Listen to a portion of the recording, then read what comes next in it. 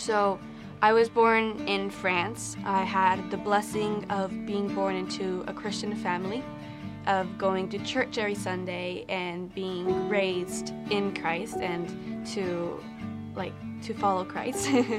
When I was about 3, almost 4, my dad wanted to study more about God. So we moved to Argentina, Word of Life, where we were supposed to stay there for a year.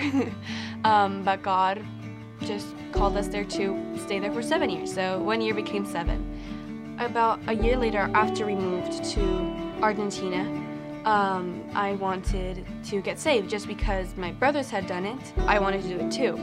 But I didn't really understand the meaning of being saved. Fast forward a few years, I was about 9. One night, when after we were reading devotionals for the night, I realized that I was not sure that if I was going to die, if I would go to heaven. So in a way, I was afraid that I might go to hell.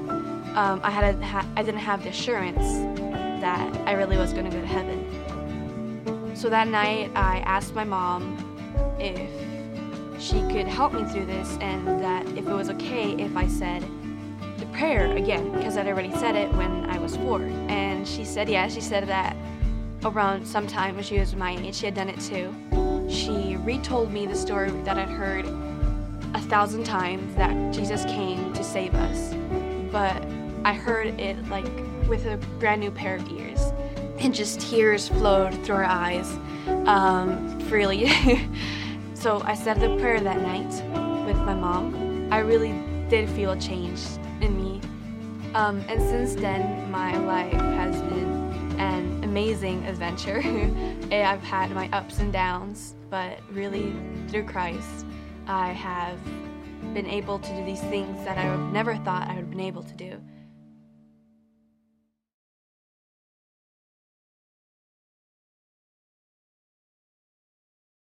Amen. Take your copy of God's Word and turn with me to the first chapter of Romans. Romans chapter 1 is where we're going to be. Have you ever been to a place where you think, man, I just really would rather not go back there? I mean, I've traveled a bunch, and there's a lot of places I want to return to. There are a few places that I would say, I don't like going there. Did you know there's even some places in the Bible that I would say, I wish I didn't have to go there. I wish I didn't have to hang out in this section. And truthfully, Happy Mother's Day. For the next couple of weeks, we're going to be in that kind of passage. And the reality is, I've struggled with this. I was with my friends in Ecuador for the last week, and my pastor friend, Pastor Evan Burrows, was there, and we were talking about Sundays coming and what we're preaching on. And I said, man, I'm really struggling because it's Mother's Day, and I'm in Romans 1, and I'm talking about the wrath of God. And I'm just not sure that's going to cheer up all these mamas in the house. And as I prayed through that, I really feel like God brought me back to the reality that so much of His truth is simple. It's like those truths that Mama used to say. You remember the movie Forrest Gump. Some of you do at least. And he always said, Mama said. And so, for example, he said, Mama always said, life was like a box of chocolates. Yeah, you never know what you're going to get. He said, my mama always said, you got to put the past behind you before you can move on. That's true. Mama says, stupid is as stupid does. Yeah, I'm going to be in trouble with Mama for saying stupid from the pulpit probably. Mama always said dying was a part of life. I sure wish it wasn't. How about this? Mama always said you can tell a lot about a person by their shoes. You can tell where they've been, and you can tell where they're going. I think about those sayings, and I think about what we're about to look at in Romans, and I really believe that these words from the Apostle Paul, though deeply theological, though very intense, they're also simple. They're like truths that come from the lips of Mama, but they're so profound because they come from the heart and the Word of God. So let me introduce this by just reminding you of the theme of Romans. It's those first couple of verses we looked at last week, Romans 1:16 and 17. And listen to those again. For I am not ashamed of the gospel, for it is the power of God for salvation to everyone who believes, to the Jew first and also to the Greek. For in it the righteousness of God is revealed from faith to faith. As it's written, the righteous shall live by faith.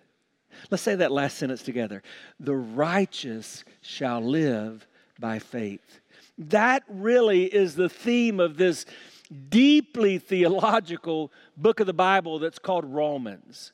That God wants you to live the righteous life, and so He's made a way for you to do that. But that way is not based on religion or ritual or accomplishments in your life. That righteousness is achieved through faith. And at the heart of that is the gospel of Jesus Christ. So that's a phrase we talk about a lot in church, and so maybe today you just need me to remind you what the gospel is. Verse 16 kind of defined it, so we ask that question, what is the gospel? Let's answer that based on verse 16. The gospel is the good news from God. Isn't that exciting?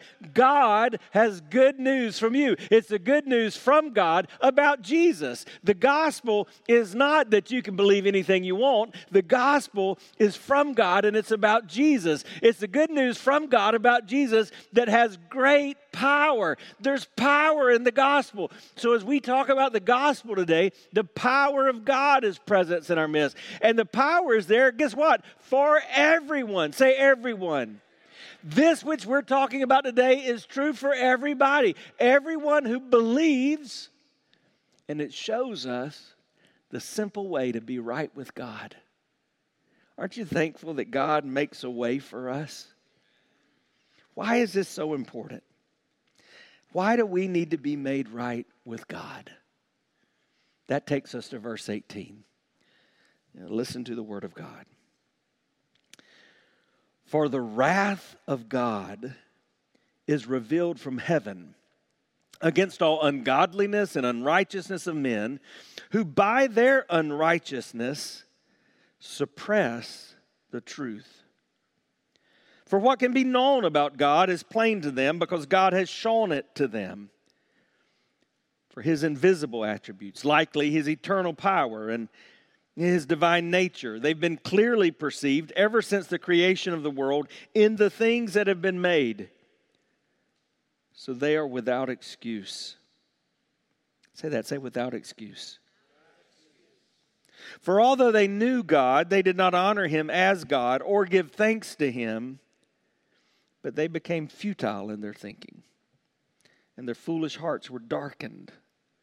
Claiming to be wise, they became fools and exchanged the glory of the immortal God for images resembling mortal man and birds and animals and creeping things. Therefore, God gave them up in the lust of their hearts to impurity, to the dishonoring of their bodies among themselves, because they exchanged the truth about God for a lie, and they worshiped and served the creature rather than the Creator, who is blessed forever. In Isla's story, she talked about being saved. And you hear that word in church a lot.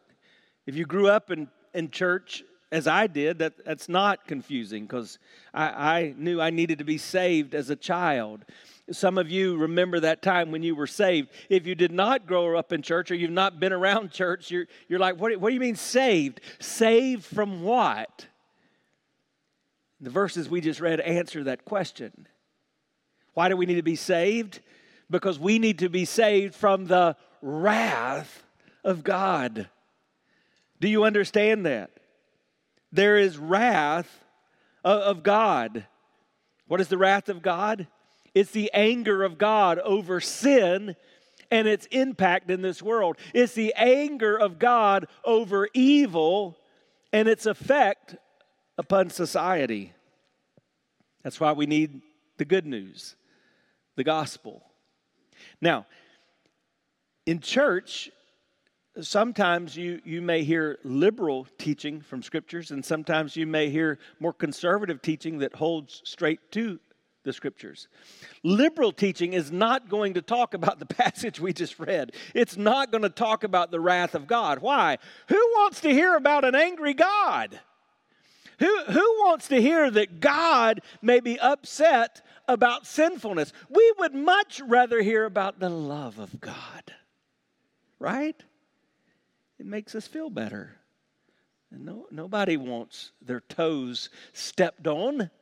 We don't want to hear that God may be upset with us. And so in liberal Christian teaching, like you'll hear from a lot of liberal preachers and a lot of Christian so-called writing, you don't hear much about the gospel, which is what we're talking about these few weeks here. What you hear about is more moralistic self-help.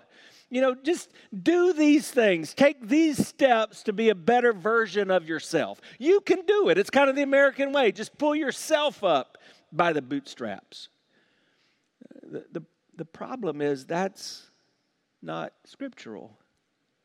The scripture talks about this reality of a God who has wrath.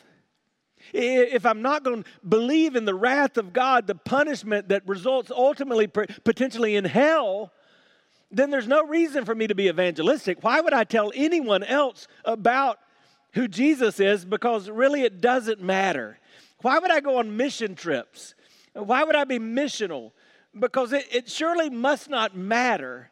But if it matters, if there's a reality that sin angers God so much that it has to be dealt with, then it's going to impact everything in my life. And the reality is it does matter. Sin angers God. But as we begin this discussion, I want you to understand it doesn't mean that God is some cosmic killjoy standing in heaven just waiting for you to blow it so that he can zap you. No, in fact, the Bible says that the Lord is slow to anger. I love this verse I read just yesterday in my Bible reading. The Lord is slow to anger. He's abounding in steadfast love, forgiving iniquity and transgression. But he will by no means clear the guilty. Imagine that you were getting ready to leave work, but you had stayed a little long, and you realized you were about to miss your son's ball game. So when you got in the car, you realized you were going to have to take some extra steps. So you just a little bit went over the speed limit. And you sped, and you knew you were breaking the law, but you had to get there. And then all of a sudden you saw it. You saw it in your rearview mirror. Those blue lights, and you knew it wasn't a welcoming committee, and you got pulled over, and you got a ticket, and man, that can just ruin your day. Next morning, you get up and you try to get to work, but you slept a little late because you had a bad night because you were so mad, and you realize you're going to be late to work, so what do? You speed. You break the law again, and oh no, there it is again in your rearview mirror. You see another set of those blue lights. You get another ticket. You get to work late. Man, it's going to be a bad day.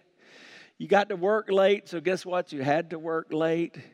And just as you were sitting there finishing up at work, you realized, oh no, I've got a date with my wife.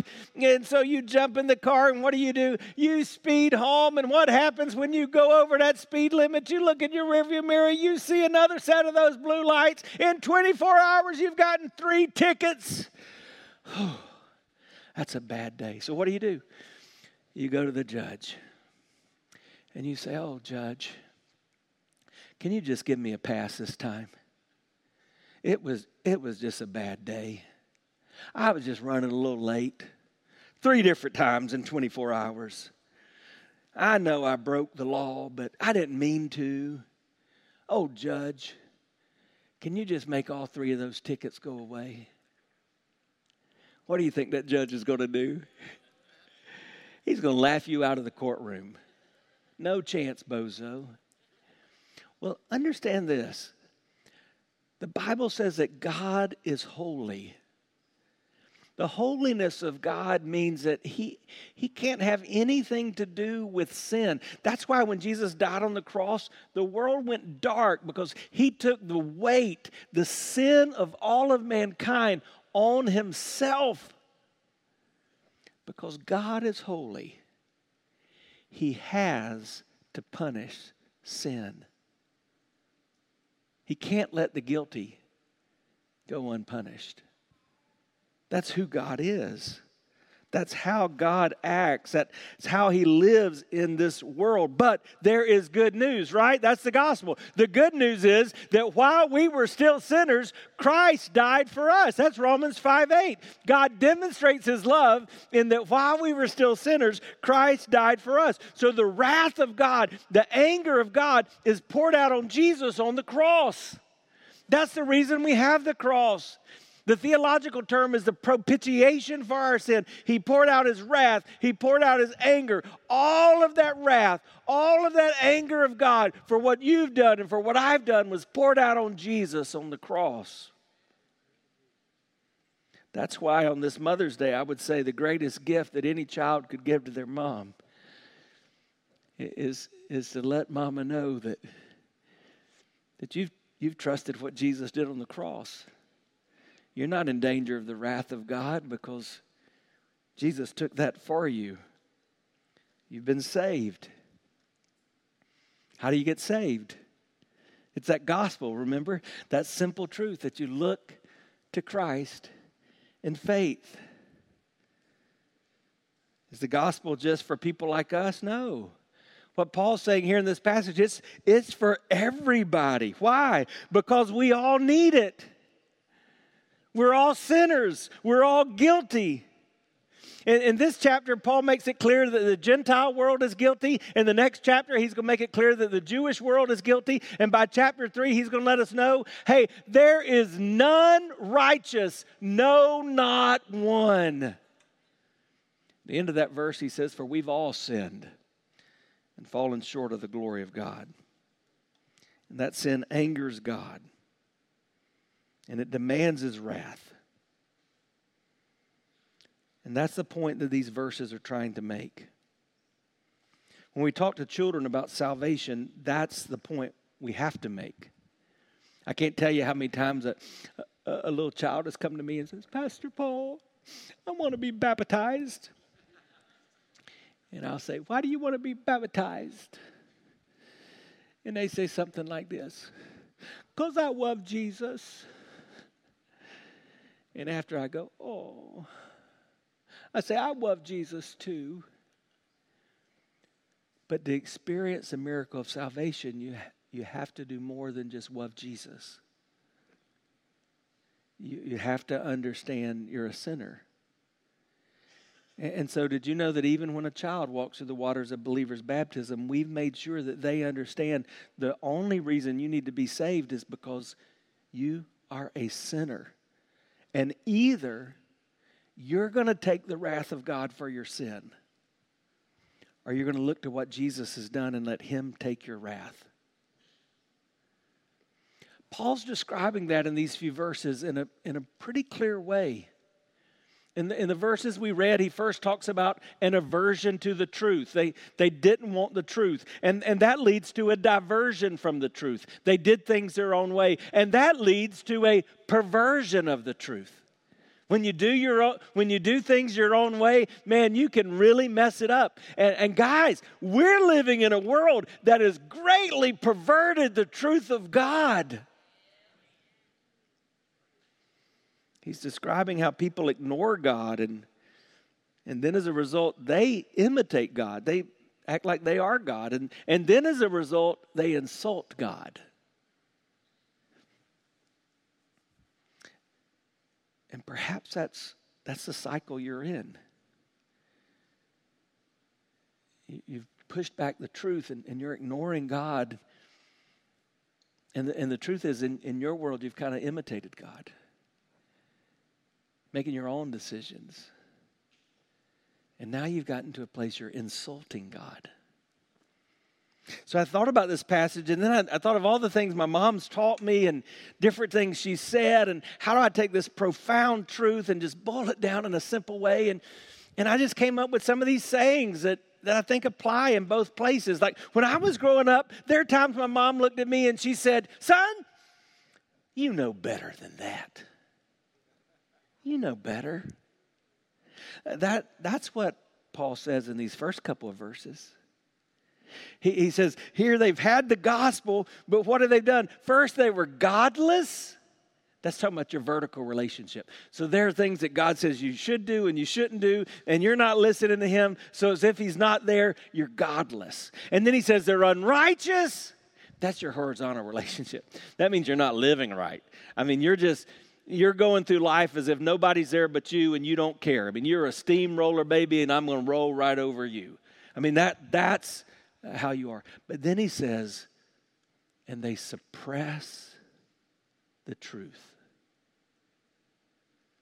What does that mean, to suppress the truth? It literally means to push it down. You know it's there, but you're pushing it down. It's like when Mom used to say, "You know better than that." In South Carolina, she might have said, "That's not the way you were raised, boy. You know better than that. You know the truth, but you're not living by the truth." And man, in our society, we're eat up with this. Let me see if I can illustrate it. We've seen it in the news this week.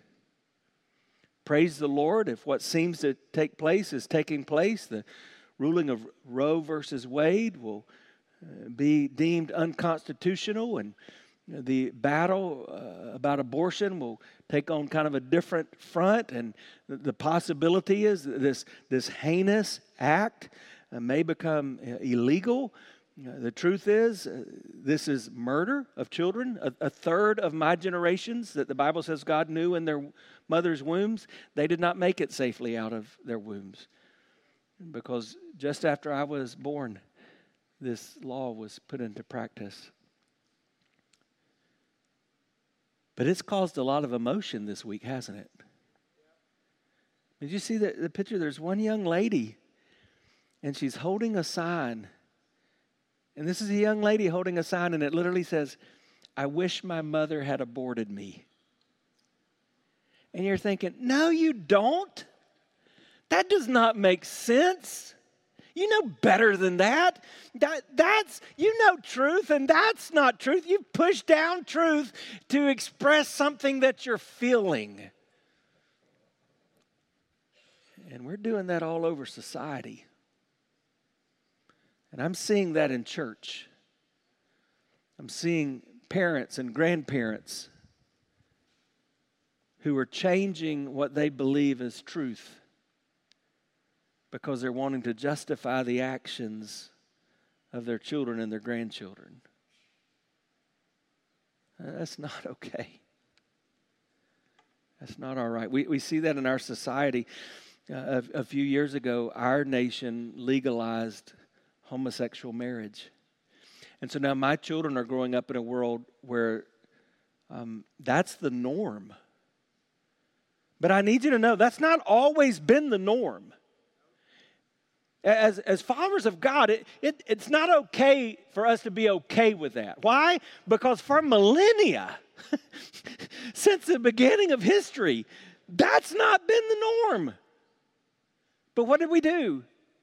We pushed down truth. But we know better. But I want you to see in this passage, it's bigger than just these moral issues. Because really he's talking about the truth of God. Can people know the truth of God? Can they know that he is there, that he exists, that he cares? The answer is yes. In verse 19, he says it's plain. It's easy. All they have to do is look and they see it.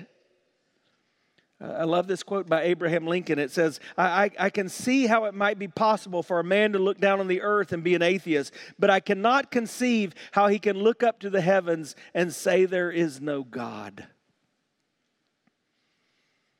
This is why in verse 20 it says, so they are without excuse. So, Pastor, you just came from another country where there are indigenous groups of people, some living still very primitively, with no churches, no missionaries. My new friend William, who came from Jacksonville, he's ministering to the second largest unreached group of people in South America. His particular village, there's 1,000 people, but of this people group, there are 300,000. He's the only known missionary. His village got electricity during COVID. Until COVID, he was the only vehicle in his village. Pastor, are you telling me that those people are accountable? I'm just telling you, God's word says they are without excuse. Wow. What does that mean? Well, philosophers have talked about this in different ways through the years, different arguments for God. First, there's the cosmological argument of God. This is simply saying that something can't come from nothing.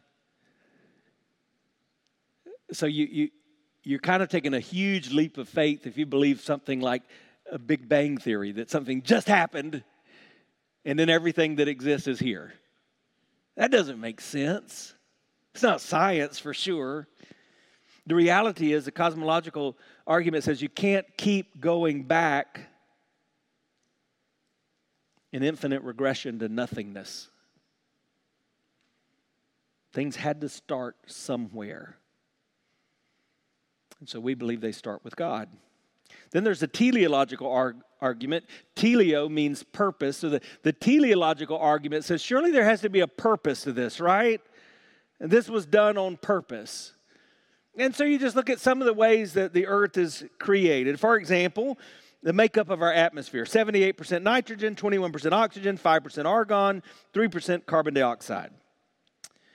Well, what if those levels were slightly off? For example, if the oxygen level dropped by 6%, what would happen? We'd all suffocate. What if it rose by 4%? The planet would be a big fireball. And you know what would happen? We would all die. Or what about this? What if the CO2 level was just a little higher? Let's say 3% or a little lower, maybe 1%. The earth would either become an oven or we'd have no atmosphere at all. And we'd all die. Or what about the water molecule? Do you know the water molecule is the only molecule whose solid form, and that's ice, is less dense than its liquid form? Which means that when it freezes, it what? It floats. It doesn't sink. Well, what if that were different? What if ice did not float? It would sink to the bottom. And so we think about our oceans. The whole oceans would eventually freeze from the bottom up. And you know what would happen? We'd all die. Or how about the distance from the sun? Don't you love it? We're the sunshine state when the sun shines. What if that distance were a little different? If we were 2% closer? You know what happened? It'd burn up. And then we'd all die. Or the tilt of the earth. Did you know that the earth is tilted in a particular way?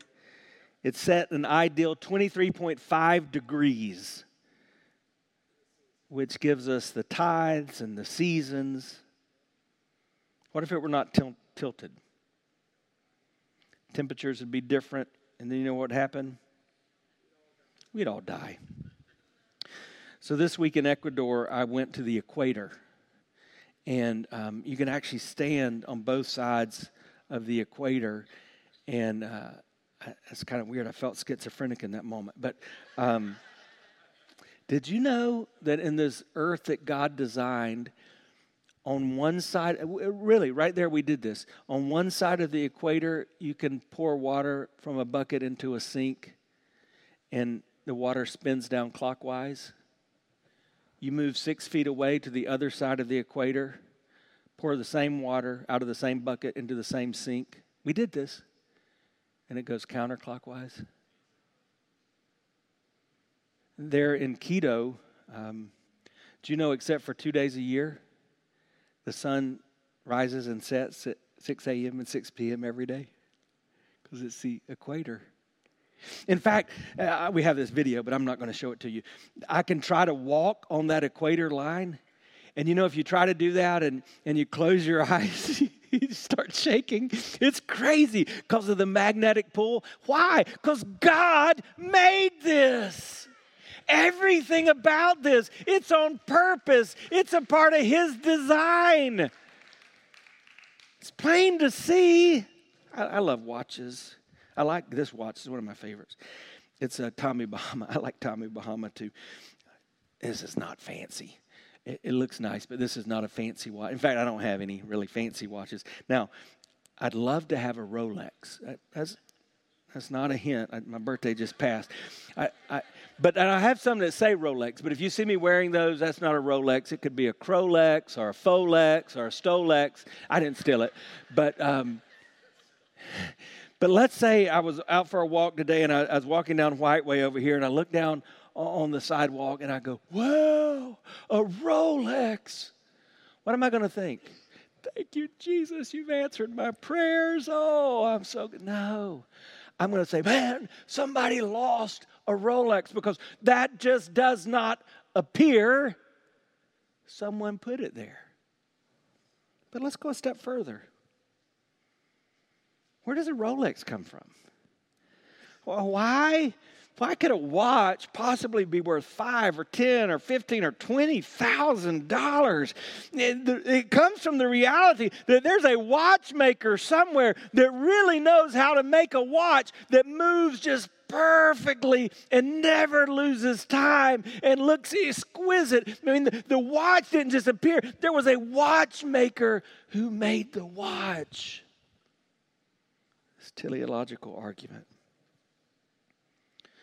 Or maybe there's an argument from a desire. You know, these urges we have, these desires, where do they come from?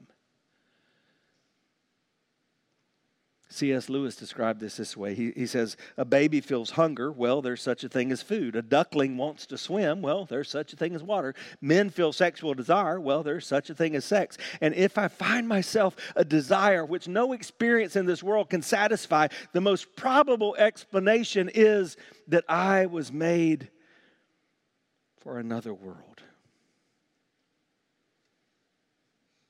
And then there's the moral argument.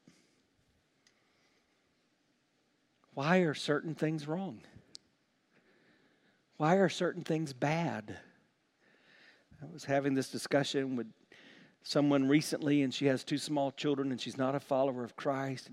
And she was saying, I'm so worried about my boys. They're watching these video games, or they're going to see these movies and all this bad stuff. And so I knew it. That's my moment. So I said, hey, tell me something. Why is that stuff bad? And she knows I'm a preacher. She just looked at me and she says, it's bad. I said, I know it's bad, but why is it bad? She said, because it's not good. I said, but who told you it's not good? And I was able to share with her, you see, you just can't make up the rules. Somewhere you're getting this moral argument. And what we believe is that people are without excuse, because it's plain to see that the only reason we have moral arguments is because there is a moral lawgiver, and He's decided what is right and what is wrong and what is good and what is bad. And when you recognize that, you're drawn to say, tell me more about this God. And you're without excuse. So do they know? Do they not know? Near the end of World War II, the first town with a concentration camp that the Allied forces liberated was a town called Ohrdruf, Germany. The Nazis tried to get rid of any evidence of what had gone on there, but the Allied soldiers got there before they could. And so America, GIs witnessed hundreds of dead bodies in this first concentration camp that they discovered. A few hours later, General Patton arrived and he vomited upon witnessing what he saw. The next day, he went and got the mayor of Ohrdruf and his wife to see for themselves what they had to have known was happening in their town. And then he ordered the mayor and every able body in the town to dig graves for each body. And after they dug the graves and conducted a funeral for the deceased, Patton found out that the mayor and his wife had hung themselves. But before their death, they left a note. And the note read, "We didn't know, but we knew." That's what Paul's saying. They may not know because they're sitting under the preaching in a church where we have the written copy of God's word like you know. They may not know that way, but they know. You may not know because you grew up in Sunday school or because you had a godly mom or dad like I was blessed to. But you know. And you're without excuse. You know better. But there's a second thing my mom used to say that I think Paul's saying here. And sometimes she'd look at me and she'd say, "Son, you getting too big for your britches." You ever heard that saying? What was she trying to say? You think you're something? You're not what you think you are. Paul talks about that in verses 22 and 23. Look at it again. Claiming to be wise, they became fools. And they exchanged the glory of the immortal God for images resembling mortal man and birds and animals and creeping things. Think about that. Claiming to be wise, they made a foolish decision. I read of that even this morning in my devotional time. Psalm 53:1. The fool has said in his heart, "There is no God." That's what we do. We make God in our image. He created us in His image, and then we say, we're going to return the favor. So we exchange what He's given us for our own making. Watch out. Getting a little big for your britches. You're not God. Let me tell you this last thing. A couple of occasions, my mom would say to me, "Be careful what you wish for." Be careful. You may get what you're asking for, is what she's saying. Be careful what you wish for. Look at these next couple of verses 24 and 25. Therefore, God gave them up in the lust of their hearts to impurity, to dishonoring their bodies among themselves, because they exchanged, here's the word again, the truth, there's that again, about God for a lie, and they worshiped and served the creature rather than the Creator who is blessed forever. Be careful what you wish for, because God may give you up to your desires. What is that word? 3 different times in this chapter He's going to say, God gave them up. What does it mean? Imagine I were standing here with a Waterford crystal vase. Actually, if I were standing here with that, I would have to tell you it's a Waterford crystal vase. If you don't know what Waterford crystal is, it's very expensive. And imagine I described it and held it up for you to see, and then I went, oops, and I just let it drop into hundreds and hundreds of Waterford crystal shattered glass pieces. What will I have done? I gave it up. When it says God gave them up, He's saying that He took His hands off of it.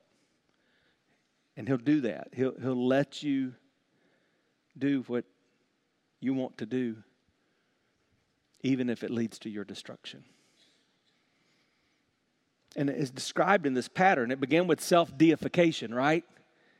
There's no God, I'm God. And that leads to self-indulgence. If I've God, then guess what? I can do whatever I want to do. So self-deification to self-indulgence, and that leads to self-destruction. And that's why we can't be ashamed. That's why we're obligated. That's why we have to be eager with the gospel. Does it really matter? And this week I was with my friend. I'd met him a few years ago. He ministers to the Auca Indians, also known as the Hawani tribe in Ecuador. In 1956, on a beach, this tribe known as Killers killed 5 American missionaries. One of them is named Jim Elliot. Jim Elliot said so many wise things, but one of the things he said is, "He is no fool who gives what he cannot keep to gain what he cannot lose." There were no known followers of Christ in that village. 5 missionaries died. 60 years later, a man who ministers in that village, he's at this pastor's conference, and he's showing me pictures even of some of the killers, the murderers who have come to Christ. They introduced the gospel into that village, and it began to change things. In fact, he said, "Pastor, you don't understand. This is the first generation of the Auca Indians who know their grandchildren. This is the first generation of grandmothers that know some of their grandchildren. Why? Because they stopped killing each other." And then he said this: when the gospel took effect, they stopped killing one another, and the tribe increased. So this group of Indians that were nearing extinction are now growing in Ecuador because of the gospel. I hear that, and I think of what a student once asked Charles Spurgeon. He said, if the heathen who have never heard the gospel would be saved. He asked that question. And Charles Spurgeon replied, "My greater question is not that, but whether we who have heard the gospel and failed to give it to those who have not heard can be saved." Our guilt and God's grace. What do we do in response to this? Well, if you've never begun a relationship with Christ, the only response is to confess your sins and repent of your sins and look in faith to the cross of Christ. And I'm going to invite you to do that.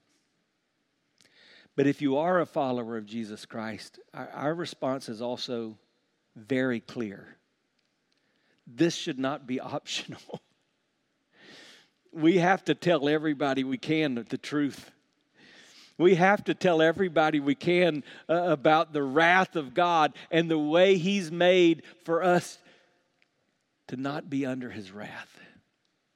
That's why we've given you these little bracelets, and that's why we've given you these symbols that are behind me and that you'll see on the screen that just tell us that every one of us, every man, every woman that's ever been born, we're all in the same boat. We're all sinners. We're all in danger of the wrath of God. And if you put that sin on a scale, no matter how good we are, no matter how hard we try, it's always going to be in balance. Our sin is always going to outweigh our innocence. But thankfully, we have a God who's the King of Kings. He's the Lord of Lords. And if anybody can make a way, He can make a way. And He did. He demonstrated His love in that while we were still sinners, Jesus Christ died on the cross for us. And when we look to the cross and we understand that He took the wrath of God, we can respond in faith. And that changes everything for us. Oh, friend, this is not hard.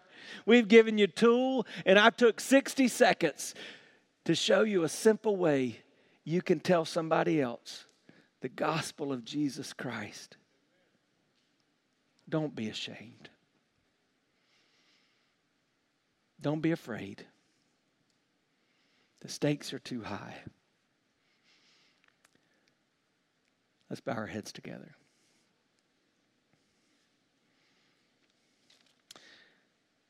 With our heads bowed and our eyes closed, if you're a follower of Jesus Christ, I just want to encourage you in this moment.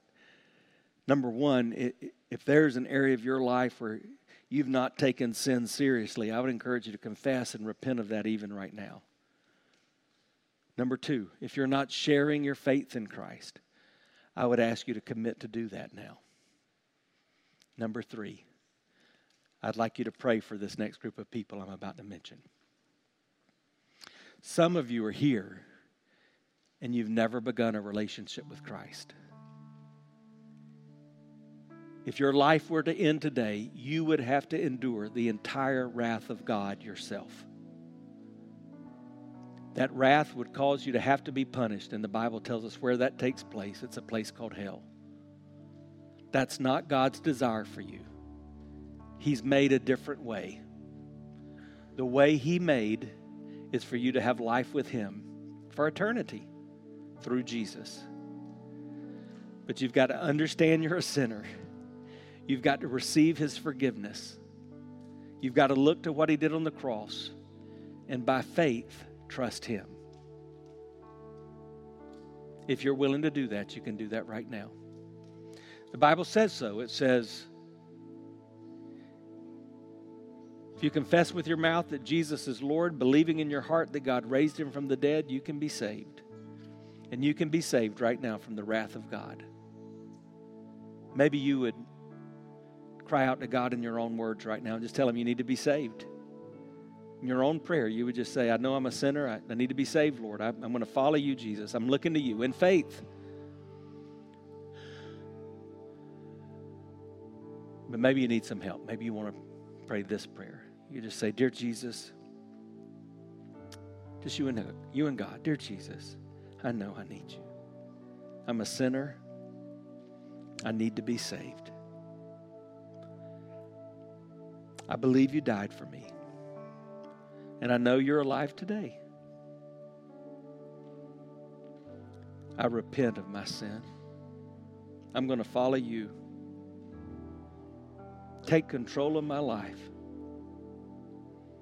I'm looking to you, Jesus, in faith.